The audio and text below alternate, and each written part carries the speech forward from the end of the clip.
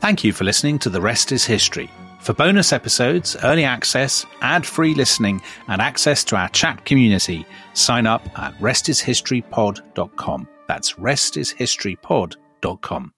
Thanks for listening to The Rest is History. For bonus episodes, early access, ad-free listening, and access to our chat community, please sign up at restishistorypod.com. Or, if you're listening on the Apple Podcasts app, you can subscribe within the app in just a few clicks.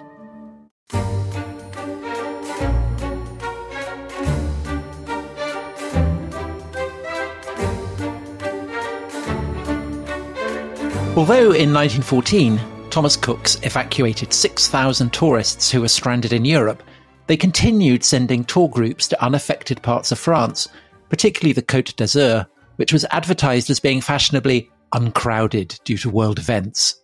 The poet A.E. Housman paid his first ever visit to the Riviera in 1915, when the worst classes who infest it are away. That, listeners to our previous podcast will not be surprised to hear, is from Lucy Lethbridge's brilliant new book on the invention of the tourist industry, the invention of holidays in the modern sense. Tourists, which, Dominic, I know you're a big fan of as well. We both unreservedly recommend, do we not? We do indeed. And we were talking a lot about it last time, weren't we? The invention of Victorian tourism. We've done the 18th century, we've done the 19th century. So we thought that, we'd really unsettle and surprise you by doing the 20th century. And maybe even go into the 21st century. Who knows? We're very unimaginative on this podcast. But Dominic, so we're now very much moving into your period, your area of expertise. And I know that you've written about tourism in the 50s, 60s, 70s, 80s. So very much looking forward to what you have to say about that. But before that, we got in the previous episode to the First World War. Lucy Lethbridge's extraordinary fact that I had no idea that people were still going on holiday to the south of France throughout the First World War. I mean, incredible, isn't it? Who knew? So, Dominic, the First World War. Yeah. The beginning of the last episode, we looked at the way in which, when the Napoleonic Wars come to an end, people from Britain flood across the Channel and visit the continent. And they go to the Battle of Waterloo, don't they? The site of Waterloo. They do indeed. And the same thing happens pretty much after the end of the First World War, doesn't it? Yeah, it does, absolutely. So I think what you have is two different kinds of tourism. You have, we talked before in our podcast about the end of the First World War. We talked about Kipling's wonderful short story, The Gardener, incredibly moving short story about a woman who goes to visit the grave of, as we think, her nephew in Flanders. Obviously, there were lots of trips organized for people to go to cemeteries and people to go to kind of pay their respects on the battlefields and so on. But there's also, just as with Waterloo, and we talked about in the last podcast, there are people who are sort of ghouls who are going to see the battlefields, I suppose you would say. Well, are they ghouls? Are people going today ghouls? I suppose they're not, but I think there's something slightly different about going in 1919, Tom, don't you? But maybe you want to see the scene of great events. I mean, if you've been doing nothing but reading about it, perhaps. Or... No, I think you're probably. I'm being a little bit harsh. Maybe I am being too harsh. But people are being, people go to watch bodies being dug up that is a bit ghoulish. Shell craters and things. I mean, that I don't know. I think that is probably a little bit ghoulish. I mean, certainly I won't be. I wouldn't be planning that as a family holiday. No, myself. But obviously, the First World War, by and large, I would say is an interruption. I mean, obviously, for most people, they're at the front or they're kind of working overtime at the factory. They don't have the money. They can't travel because of blockades or whatever. So for a lot of people, this is not the 1910s are not a great holiday period. But then once you get into the 1920s, you get a lot of trends that had started in the late Victorian or the Edwardian period really kind of coming to fruition. So obviously still, most people in Britain do not have statutory holidays. So that's not going to come in until the late 1930s. So for manual workers, for example, they're not going to be going to to foreign beaches and things. But if you are fortunate, if you are part of a kind of cooperative society, if you've got a very strong trade union or something, if you're sort of self-improving and earnest and sort of high-minded and so on and so forth, you may have signed up to a kind of travel club. And those started in, I would say, probably the 1880s. One of the most famous ones is so Tom, you must be familiar with the travel agency Lund Poly. which was quite successful when we were children and teenagers. Yep. So they had those adverts where at the end people would say, Lund Poly, get away. And the person would kind of vanish. So it's called Lund Poly because it's the merger of two different travel agencies, one of which was the Polytechnic Touring Association. I did not know that. Which organised incredibly high-minded group outings. So, Dominic, is this... I mean, this is, part of a continuum with Thomas Cook, who was a high-minded teetotaling It's exactly Baptist. Part of that continuum. Yeah, it's appealing to... I would say an even more sort of high-minded group of people. I mean, I'll be frank. We talked in the last episode about how horrible it would be to go to a German spa in the 19th century and drink this disgusting water and all that. To me, what would be even worse would be to go on an outing with the Holiday Fellowship or the Workers' Travel Association in the 1920s and spend my evenings singing folk songs and discussing the novels of Virginia Woolf, which is what tourists were expected to do. Would you like to go to the Norwegian fjords and do that with your fellow travellers? Do you know, I think it would make a kind of wonderful reality TV show to send you off on one of those, to try and recreate one. Because there was a big craze for that, wasn't there? People living in Iron Age villages or servants in country houses, that kind of thing, or 1940s house. You could go off on the 1920s walking tour. Oh, God. Yeah, I'd pay good money to watch that. So this is also the year of camping. Yeah, so how does that begin? So again, that's nonconformists, kind of political radicals, back to nature. So all the kind of people that George Orwell is rude about. Prune drinkers. Exactly. That George Orwell podcast, I read with great relish. That section where George Orwell attacks sort of left-wing people, his fellow left-wing people. And he says, nature cure quacks, feminists, nudists, fruit juice drinkers, sandal wearers. They are precisely the people who are on these holidays at the beginning of the 20th century. They are singing folk songs. They are walking in woods with shorts. But Dominic, yeah, to play devil's advocate, You're a worker in a factory. Yeah. You know, you're breathing in filthy air all day. It's backbreaking. It's exhausting. It's relentless. Even you, surely, in that situation, would enjoy the chance to breathe in the fresh, clean air of a field. Wouldn't you? Well, maybe I would, but I don't think the people who are going on these trips are ordinary workers in factories. Trades unionists, are they? I think they're very, very high-minded and sort of... they're the Fabian Society, are they? Fabian, they're a bit Fabian. So there would be some trade unionists, maybe, and particularly if the trade unions had organised such an outing, I think there would probably be less folk singing and more... drinking of real ales or something. But but that I could live with. That the other stuff with the sandals and the nudism, I could not live with. But camping is part of that world. So camping is absolutely part of this sort of, it's very cooperative in spirit. It's very politically radical. You're full of you're surrounded by people who are talking about philanthropy and about building utopia and stuff. And I think camping still slightly has that. Maybe campers listening to this will be offended, but I think it slightly has that tinge, doesn't it? There's a sort of high-mindedness to camping. Perhaps. Yes. Although there's glamping now, isn't there? Which is basically like living in a very posh hotel. I could do glamping, but not... yeah.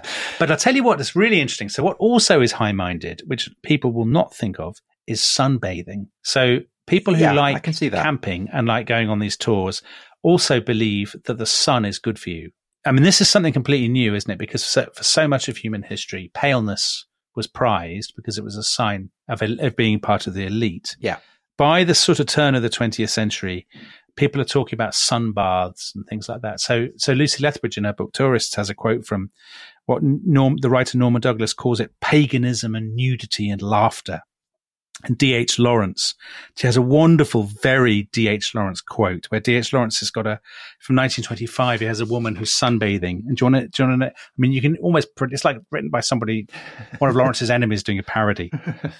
Is it pre-epic? She feels that the sun is mating with her, in his words. Well, she says, she slid off all her clothes and lay naked in the sun. As she lay, she looked up through her fingers at the central sun, his blue pulsing roundness. Whose outer edges streamed brilliance. Right. Pulsing with marvelous blue and streaming white fire from his edges, the sun.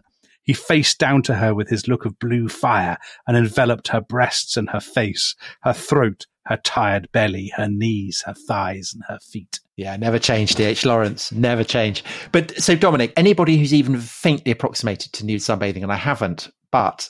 That's a terrible image, Tom. I once inadvertently sunbathed, I won't go into the details, but the tops, let's say the tops of my back thighs were inadvertently exposed.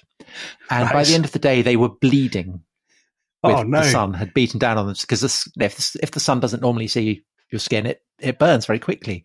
So if people have never sunbathed before, if the custom is that you don't go into the sun, what happens when you're suddenly a D.H. Lawrence heroine and you're stripping off, and the sun with its boiling great whatever masculinity is probing itself towards you? I mean, you're going to burn, aren't you?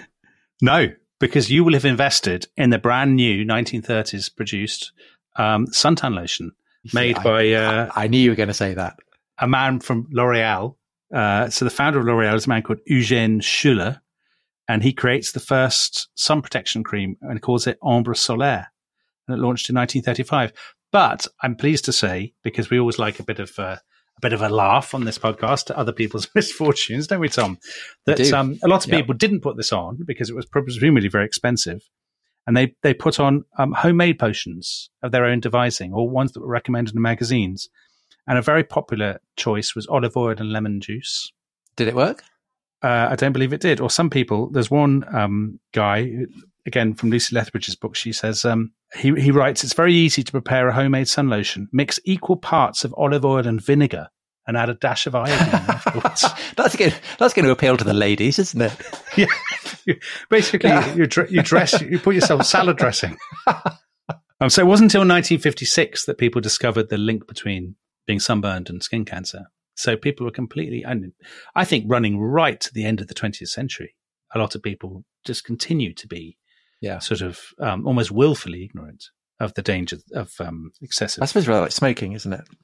I suppose, yeah, it is. It is. But obviously, people are going on holiday in greater numbers. You've got air travel, obviously. I mean, it's extraordinary that so many people, for example, are going to Mallorca before the Second World War.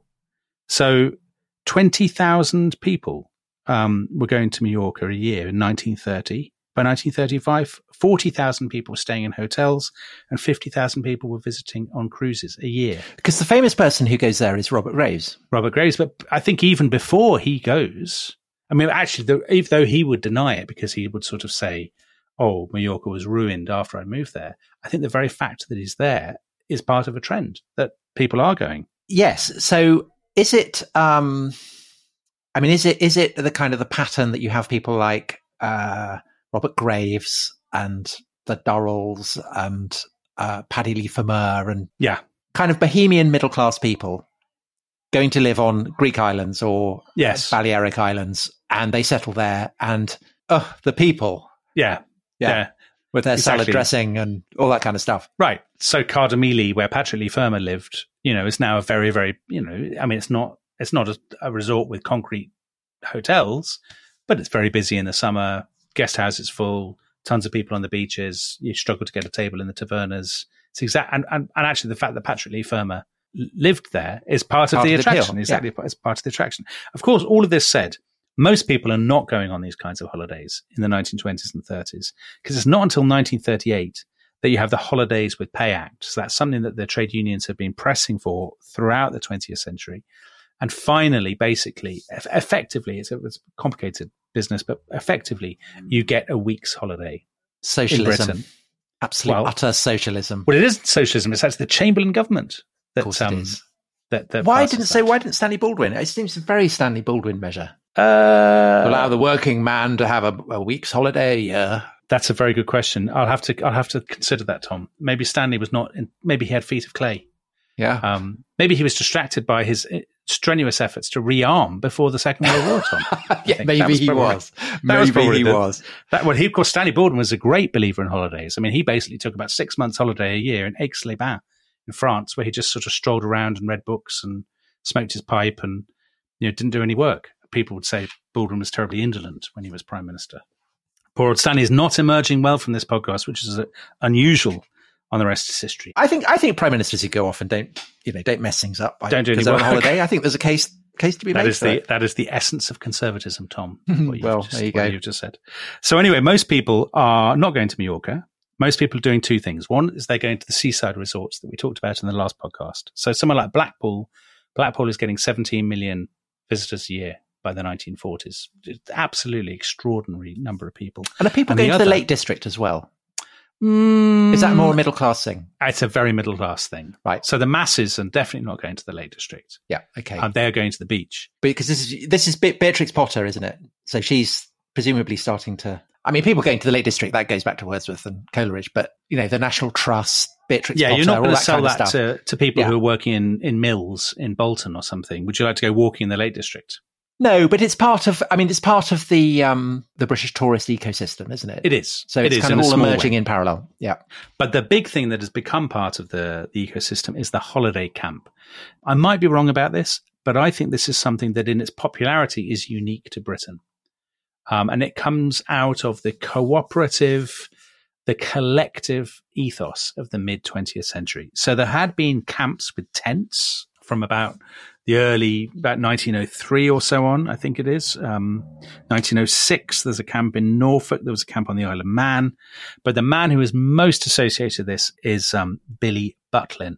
Mm-hmm. So lots of our British listeners will have heard of Butlins, which is, even though it wasn't actually the biggest of the holiday camp chains, it's the one that's most famous. The first one was at Skegness. It was at Skegness. Because I went and, I mentioned this tour that we did going in a straight line across Britain. Yeah. Did you go to Butlins and Skegness? We ended up in Skegness. No, we didn't. We didn't stay in Butlins. I stayed in the worst hotel in Britain, in Skegness. Oh, no. It was awful. You're going to Blackpool next year, so enjoy Blackpool. The walls were very, very thin. Yeah. And I was sleeping next to a group of, I guess, 6 people, because their voices were all very penetrating, who were playing a kind of computer game, lots of noises. Yeah. And then they started having group sex. Oh, no. Which went on till 1:30. Then it stopped. Yeah. I thought, oh, thank God. And then obviously the 2 who were left kicked off again. Oh, no. So I had to get to sleep till 3. That sounds terrible. I wish I'd gone to Butlins. So that happened to me in the Hotel Niki in Sofia, Bulgaria. People who've listened to our previous podcast will be aware of my rendezvous with Boncho Todorov and the Bulgarian Football Union on my own grand tour in the 1990s. And we stayed in a hotel in Sofia, and there were a group of Finnish soldiers who were serving with a UN peacekeeping force in what is now North Macedonia. And they were on a weekend break. Leave. And we started, and after we'd been to this match that Boncho Todorov had procured us the tickets for, we were chatting in the hotel to these Finnish soldiers, and they were very, very friendly, very personable. And then their eyes lit up and they said, excellent, the order has arrived. And the order was an order for some local ladies of the night that they had placed with a pimp. Right. And they're all sharing the same room. So again, were the walls very thin? It was, well, actually, I wasn't right next to them. My friends were right next to them. And my friends complained about halfway through the night. They complained to reception. And the Finnish soldiers invited them to join in. Oh, God. And they didn't. So, yeah, this is obviously a theme of both our holidays. Yeah. But not really a theme of Butlins. That's not going on in Butlins, is it? We've gone off piste again. So Billy Butlin, he was born in South Africa. He came to Britain. He ended up as a sort of fairground entrepreneur, and he had the idea. He thought, what if we had a kind of basically accommodation at the fairgrounds? And he builds his first camp in 1936. And straight away, you pay, I think it's £3, and you get a week's accommodation at this holiday camp, and you get all your food. And they have all these activities, but he notices on the first day that the guests they're a bit diffident, and they're not kind of joining in the activities. And he gets one of the staff to entertain the guests with jokes and sketches. Hi-de-hi. Hi-de-hi, exactly. Anyone who's seen the sitcom of the 1980s will know this. And it's with that the Redcoats were born, the idea that the camp will have its own troupe of entertainers who will kind of cajole you into all of these. Forced jollity. Utter enforced jollity. Knobbly knees competitions, singing. Yeah. Just these, what to me, I mean, if it's that or the folk singing, for me, that's a very tough. Which would you go for? I'd probably choose Butlins over the folk singing. I think you would. What would you choose? I definitely choose Butlins. I've always quite fancied it. I could see you as a redcoat, Tom. I think you'd be an excellent redcoat. Yeah. So lots of Jimmy Tarbuck was a redcoat. Cliff Richard was a redcoat. Jimmy Perry wrote Dad's Army. Michael Barrymore. Right, Michael Barrymore. Now, Ringo Starr used to play at Butlins. Before we joined the Beatles. He did indeed. Yeah. So you could see Ringo Starr. But anyway, Butlins is tremendously successful. He opens another one in Clacton, and then bang, World War II happens. So that's a bit of a break. And what's interesting about World War II coming is that high-minded people are going to Germany on holiday. They're going to see concentration camps, aren't they? They go to Dachau. Yes, astonishing. So the Nazis actually put on tours of Dachau. They are pretending that it's a kind of model camp. And people who are interested in kind of international fellowship, so people who are kind of pacifist and pacifist inclination, they're still going to Germany. So things like the Polytechnic Travel Association. So that group is still organising tours. But they're not going to Dachau, are they? No, but they're going to German castles. It's people who are more on the right who are. No, I don't think that's right at all. No? I think quite the reverse. I think if you are on the right, firmly on the right. I mean, okay, not if you're far right, but if you're, so for example, you might sympathise with Churchill. You're not going to go to Germany on holiday. But but if you're on the far right, if you're the far right, a Nazi sympathiser. So Philip Larkin, we talked about Philip Larkin in the previous episode. His awful parents. His parents loved Hitler's Germany, and they went on holiday there. And or Ted Heath actually went on holiday to Germany and shook Himmler's hand at a Nuremberg rally. But he was appalled by it, wasn't he? He was appalled by it. Yeah, he was on a cycling holiday. He was indeed. Yeah. Yes, he was. But the cooperative tours. I mean, the cooperative, that's obviously politically kind of progressive. They were still advertising Rhineland and Bavaria walking tours in August and September 1939. On this basis, they said they will lead to the formation of friendships which will break through the barriers of race, creed, and class and make for understanding and peace. And amazingly, these sort of travel groups were advertised because obviously Austria didn't exist anymore. So they just listed all the Austrian destinations under Germany. I suppose, I don't know. I mean, I'm not attacking them, Tom. You don't have to stick up for them. I'm just stating a fact. Yeah, you just don't want to hear anything against the sandal-wearing folk singers. Am I right? We are so conditioned to the morality and the politics of protest that I imagine then it was a more novel experience.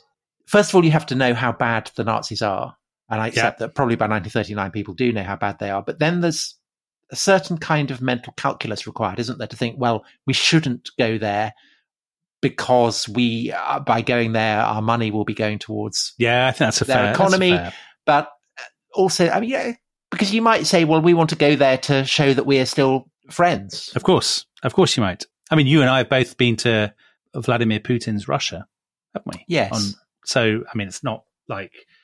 But I mean, people could well say, "Oh, you were happy to give him your money and support his economy." And I very much felt I was, it was a chance to meet Russians that I wouldn't otherwise have.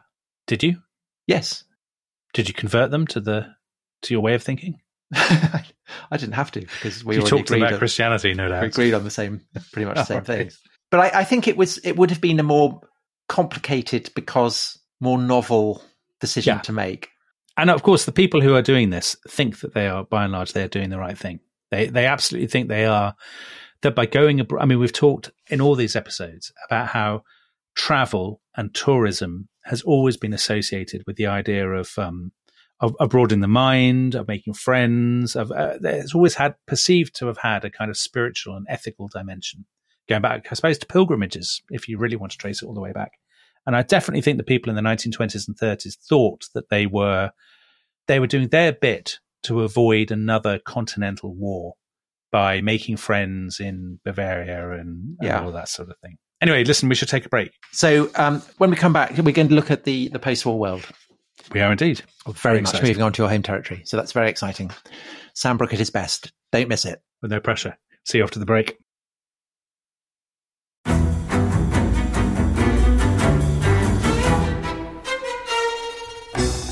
I'm Anthony Scaramucci, former White House Director of Communications and Wall Street financier. And I'm Katty Kay, US Special Correspondent for BBC Studios. I've been covering American politics for almost 3 decades. Welcome to The Rest is Politics US, brought to you by Goalhanger. Go on, tell us. Were those donations you made, like Obama in 2008, was that idealism? Were you hoping to get something out of these campaigns that would serve your own business interests, for example? So I think this will either make this podcast incredibly successful, Caddy, or people will be horrified and they'll shut it off right now because I'm going to be very real with you. The Obama donation, I had gone to law school with President Obama. We were not classmates. I was a few years ahead of him. It was 2007. He was then Senator Obama. I had a check in my breast pocket. I went over to the senator. I said, Senator, you and I didn't really know each other in law school, but I'm about to hand you a big check. Can I lie to my friends and tell them that you and I knew each other in law school? Well, Obama looks at me, had the best smile in American politics since Jack Kennedy. Forever. Yeah. He lights up. He looks at me and says, I'll tell you what, if you double the amount of the check, we'll take it back to Hawaii. Okay. And I looked at him. I said, you're done. I had another check in my pocket. I ripped it up. I doubled the amount of the check. And I'm going to tell you right now, I've been to more White House Christmas parties during the Obama administration than the Trump administration. In this pivotal year for the United States, democracy, and world affairs, Britain's biggest podcast, The Rest is Politics, is launching stateside. Uncovering secrets from inside the Biden and Trump inner circles and how they shape the world's most important economy, but also the global economy too. New episodes are released every Friday morning. Just search The Rest is Politics US wherever you get your podcasts.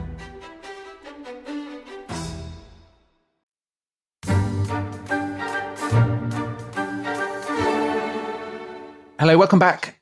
We are going on holiday again. Are we not, Dominic? We're always on holiday. This podcast is one long holiday for me, Tom. One long sunny holiday. And Second World War has ended. And I guess we are now entering the age of, well, we're kind of approaching the age of mass tourism, aren't we?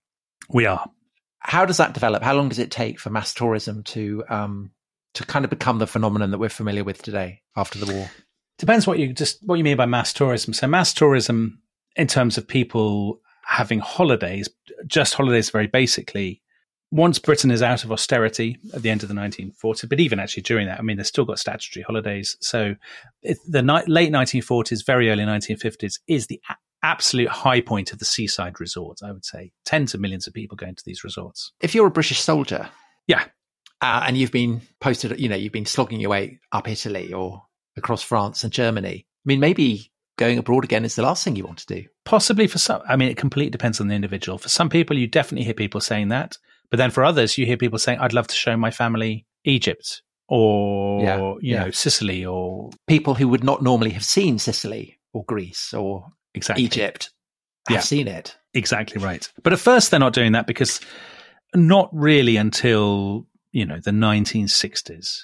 Does the age of package tourism start in earnest. So for about 15 years after the end of the Second World War, the big things are still the holiday resorts and the holiday camps. So we talked about Billy Butlin before the break. Butlin opens loads of camps in the 1940s and 1950s. So at Ayr, at Mosney, at Bognor Regis, at Minehead. And these are, these are appealing to thousands and thousands of people. So at the big camps, you will have 10,000 people there at a time. And there are all these amazing statistics about, Butlin will be getting through 4 million eggs a week or 240 tons of pork chops or whatever it might be. And these camps now have this incredible ecosystem of games. They have all these prizes. So, Lovely Legs Prize, Knobbly Knees, we mentioned before, Shiniest Bald Head Prize. Now, we both know who would have won that. Anastasius. Yes, he would have absolutely aced that. Who we talked about in our Justinian and Theodora podcasts. Because he was complimented, wasn't he, on the baldness of his head. Yeah, the gleam, the silvery gleam. By Roman writers. So you're doing that now. One other thing you have now in the 50s that a lot of people would not have had before the war is cars. So you have caravanning. Caravanning is a massive success story of the 50s and 60s. Mr. Toad had a caravan, didn't he, in The Wind and the Willows? Yeah, he did, but then he gets a car. Yeah. But a lot of people do it the other way around. After the Second World War, they get a car and then they get a caravan. And these are not Mr. Toad style gypsy caravans. They are sort of, as people call them, kind of bungalows on wheels. So they are sort of very shiny and very fancy. Driving very, very slowly down single lane roads. And it's also, this is probably the point at which places like, you talked about the Lake District before the break, Devon and Cornwall are swamped with caravan sites, and the roads. Now, I know the A303 is a particular concern of yours, Tom, because of Stonehenge. This is the point at which people are complaining about the roads to the West Country being blocked by caravans. But then the big innovation, I mean, I know you've been waiting for this. It is the story of Vladimir Reitz. So Vladimir Reitz is a white Russian emigre, very excitingly. He was born in Moscow. His mother fled to Western Europe in 1928 and left his father behind. He never saw his father again. He arrives in London in 1936 and he speaks Russian, Polish, and German, but not a word of English. And he ends up becoming a Reuters journalist. And Vladimir Reitz is to this podcast what Thomas Cook was to the last one.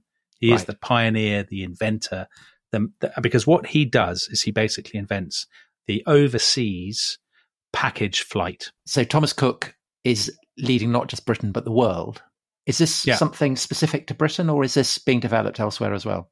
No, I think Reitz develops it before anybody else does, actually. I mean, I think maybe the Germans are just behind. Because the Germans are always, stereotypically, are the competition, aren't they?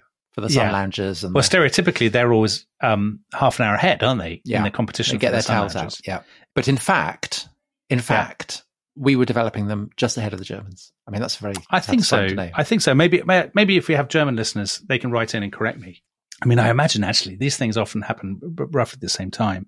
But I'd imagine just because Britain is recovering perhaps that little bit quicker than Germany. I mean, obviously, then is later overtaken by Germany. I mean, who knows? Anyway, Reitz was a Reuters journalist, and he went to Corsica, where his friend was running a water polo club for some white Russians in Corsica. And he basically has this eureka moment where he thinks, I could do a bit of a Thomas Cook. I could book them onto a plane, bring them over, put them up.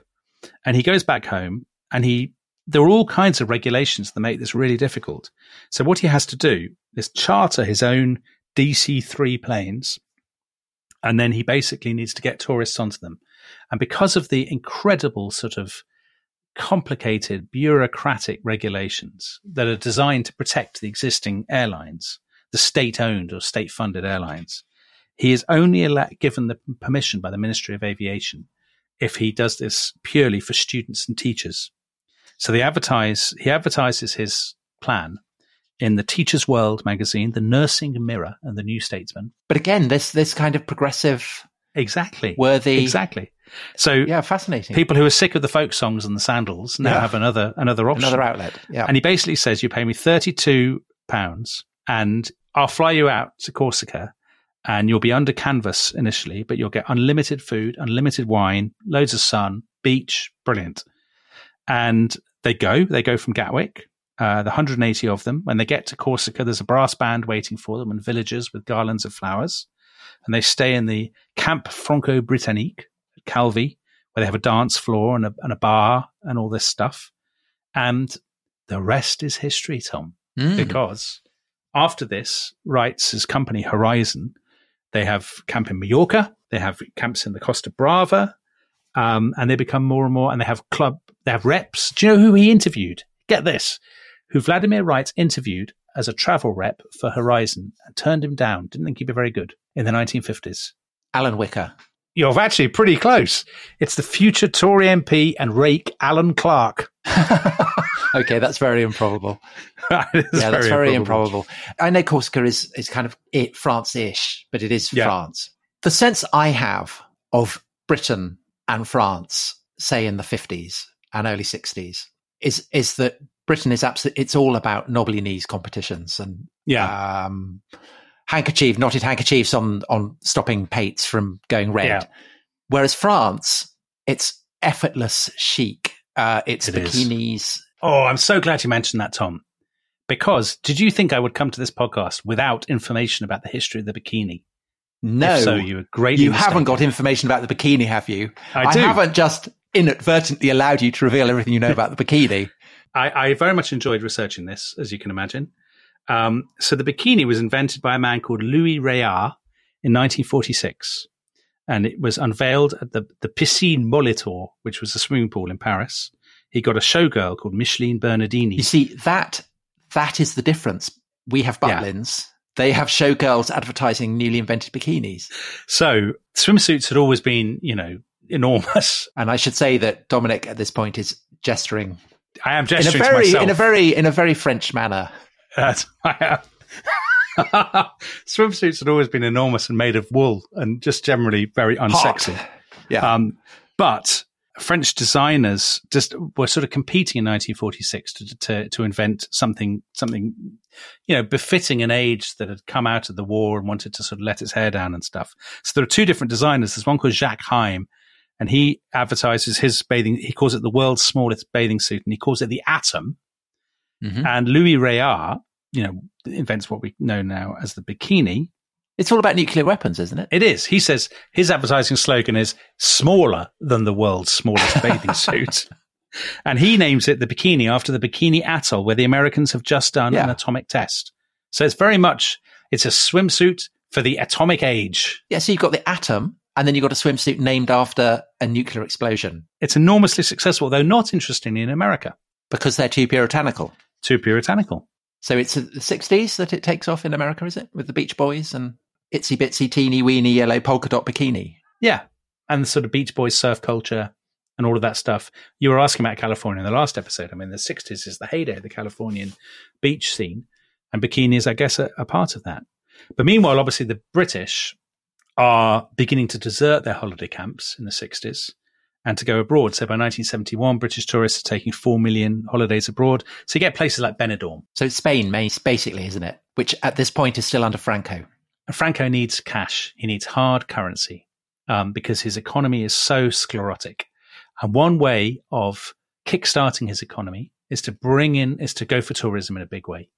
And Franco, in alliance with Spanish property developers and sort of landowners and things, they basically turn a lot of these very sleepy, pretty fishing villages into concrete black pools, basically. Yeah. And Benidorm is a famous example. So Benidorm in 1957, south of Valencia, it has fewer than 3,000 people living in it. So that's 1957. By 1960, it's getting 30,000 British and German visitors every August. It has 300 new buildings. It has 30 high-rise blocks of flats, 34 hotels, and 4 cinemas, and however many thousand English breakfasts being served a day. And this is a sort of almost an overnight transformation of huge stretches of the Spanish coastline, but also an overnight transformation for lots of ordinary Britons, many of whom would never have aspired to go abroad. They could never have dreamed of emulating the Grand Tour that we did in the first episode, or even the Thomas Cook tours of episode 2.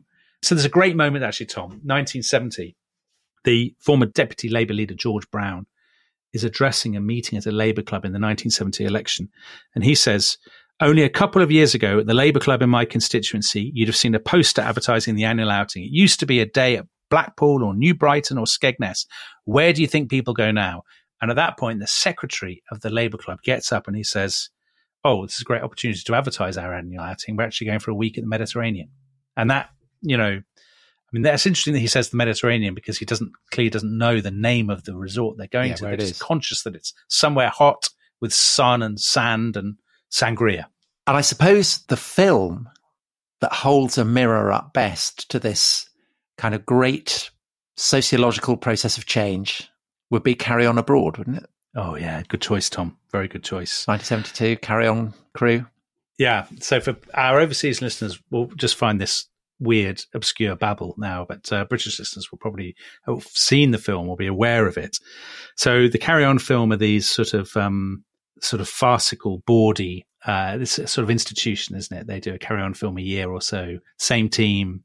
Yeah, kind of bras snapping and exactly lectures going and all that kind of stuff. Sid James's laugh, which I know you're very good at, Tom. 70s, very 60s, 70s. So they go to what is billed as a paradise island in the Mediterranean called Els Bells. And when they get there, the hotel isn't finished, or the electrical fittings explode. The sand comes out of the taps rather than water. All of these kinds of things. They behave very badly. Does chaos ensue? Absolute hilarious chaos, Tom. Hilarious antics. They all end up in prison. But of course, the reason that this is funny and resonant is because this was completely recognizable to thousands, if not millions of British holidays. I mean, I can well remember going on a holiday in the 1980s with my parents to Crete and getting the phone call literally as we were on our way out of the door. So our bags were packed, and the tour company saying, your hotel's not quite finished. So for the first week of your 2-week holiday, you'll have to stay at this other hotel. So we stayed at this other hotel. And then on the Friday, they said, why don't you go and drive out to the new hotel and check it out? And we went, and it was a complete and utter building site. I mean, just laughable, absolutely laughable. There was no quality control at all. And it was actually only at the beginning of the 70s, really, that the BBC did its holiday program and ITV did Wish You Were Here, in which they were, I mean, part of the point of those programs was they were holding all these companies to account. And actually, Horizon was one of the better companies, but they were holding companies that otherwise were pretty much, I mean, the regulation was pitiful. Okay, so that's really changed then, hasn't it? Because travel programs now are all about basically making you feel jealous. Yeah. But back then it was much more kind of consumer watchdog. There was an element of that, but there was definitely, because of course it was incredibly nerve-wracking for people to go on. I mean, there's no internet. You don't have any information about the place you're going other than some flimsy brochure and relying on the travel rep when you get there. Yeah. You would go on the plane where everybody, through clouds of smoke on the plane because everybody was smoking their pipes. You get off into the heat. You don't speak a word of Spanish or Greek or something. And then you're sort of all herded on buses to this hotel, and you've got no idea really what's awaiting you. But it must have been amazing. Oh, incredible. I mean, you read the diaries and letters and things of people who went to, let's say, Ibiza in 1969 or 1971, and they say, they'd never experienced heat like it, I guess. Heat and the smells and the food. So obviously at first people are very suspicious of the food. There are wonderful stories of there's a lovely story about a group of Derbyshire miners who take their own beer and their own tinned food to Italy because they think, obviously you can't eat the local food. It's going to be awful. Foreign muck. Yeah. Foreign muck, exactly. But by the 70s, what you definitely get in Britain is all of those places we've been talking about before, like Blackpool and the holiday camps. They are in the most hideous decline. So at Butlins, for example, all the days of the Knobbly Knee competition, I mean, they're still trying to do them, but Butlins have had terrible trouble with, it's so cheap, you see, that they've had teenagers going and sort of rowdy youngsters. And it's basically become, there's a lot of stories about violence and drunkenness and this sort of thing.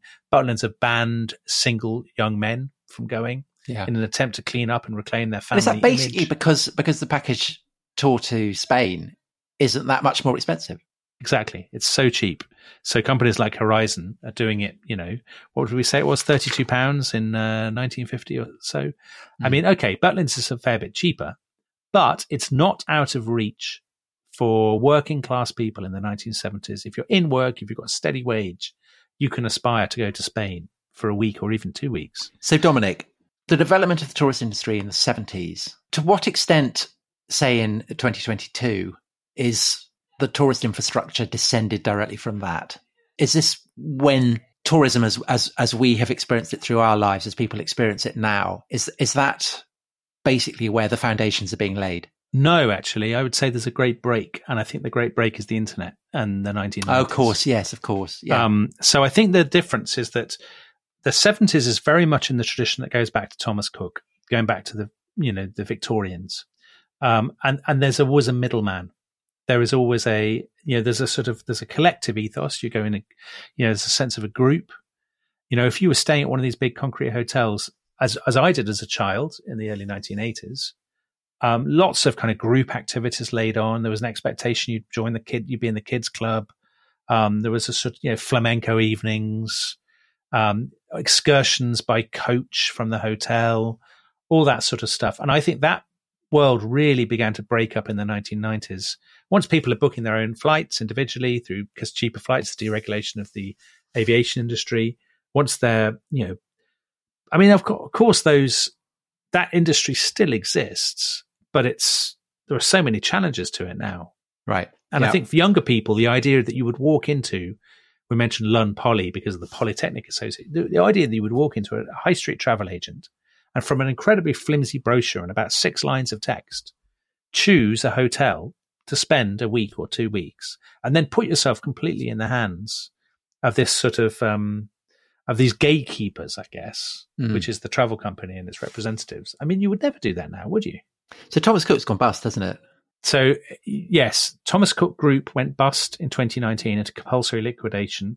Yeah. And Thomas Cook Holidays was spun off as a successor and has been trading for a couple of years. That's a great shame, isn't it? Well, it still exists with the same name. I suppose. Yes, I suppose. The interesting question, I suppose, I mean, there was tons of stuff we were meant to be talking about, and we haven't talked about E Viva España, the Sylvie Rathammer hit. I'm quite relieved about that. But now that we've mentioned it, we don't need to mention it again. We haven't really talked about Heidi High and its role in the culture of the 1980s. But maybe it's important to leave people wanting more, isn't it? It always is. It always is. I suppose the interesting questions are, what are the sort of the themes that run through this? And actually, I think there's an extraordinary sense of continuity in the way that people understand travel and holidays. Don't you? That sort of sense of... Well, I'd say, first of all, the thing that's really striking is class divide. Yes, definitely. Always been there and always will be. So that is absolutely kind of soldered through, going right the way back to the 17th century. And your choice of holiday now says an enormous amount about your class position, doesn't it? Because choice is almost infinite now. And what you choose says so much about you. But I guess also this extraordinary tradition of teetotal dissenters basically constructing the kind of the fabric of the tourist industry. I mean, well, that sort of high-mindedness to holidays. That's something that before we got into this subject, I hadn't gauged the extent to which the Grand Tour, for example, there was a high-mindedness to the Grand Tour. The idea about educating yourself, as people now say so sort of censoriously. Yeah. And but we still have that, don't we? There's still a sort of sense that when you go, if you're a sort of educated middle-class person, you're expected to go on a holiday that will broaden your horizons, in which you will see, I don't know, indigenous people weaving some nice rugs or something like that. We went on a family holiday to stay with friends in America who had a wonderful place by the sea. And we just stayed in this house and, had wonderful American food and just kind of lazed around.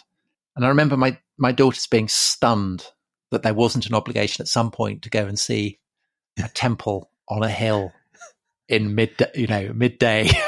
Right. But did you feel cheated that you weren't able to do that? No, I loved it. I really loved it.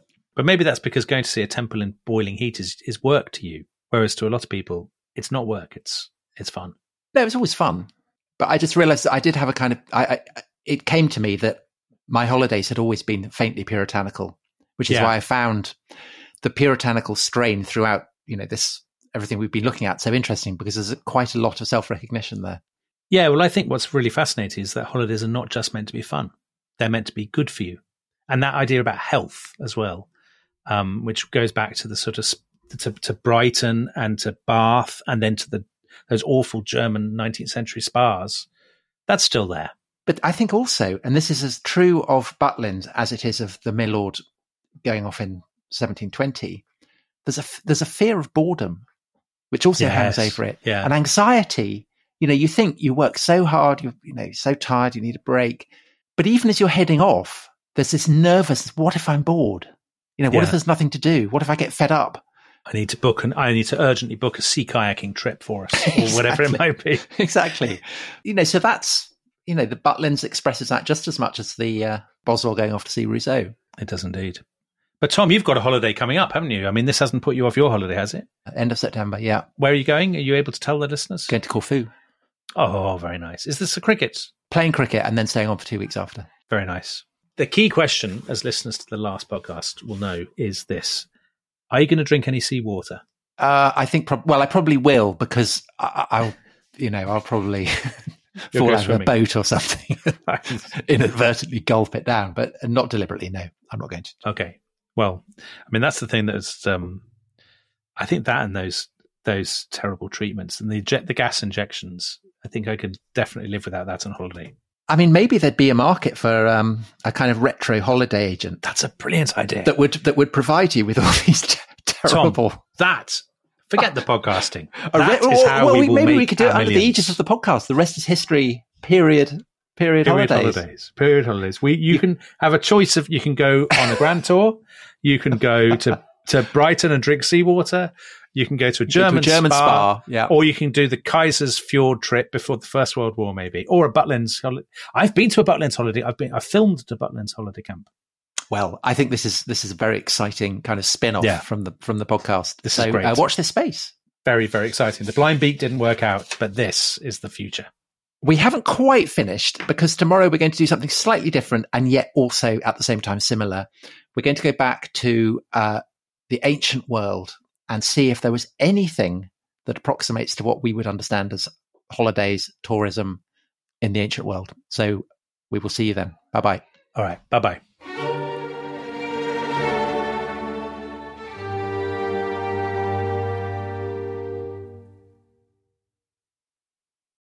Thanks for listening to The Rest is History. For bonus episodes, early access, ad-free listening, and access to our chat community, please sign up at restishistorypod.com. That's restishistorypod.com.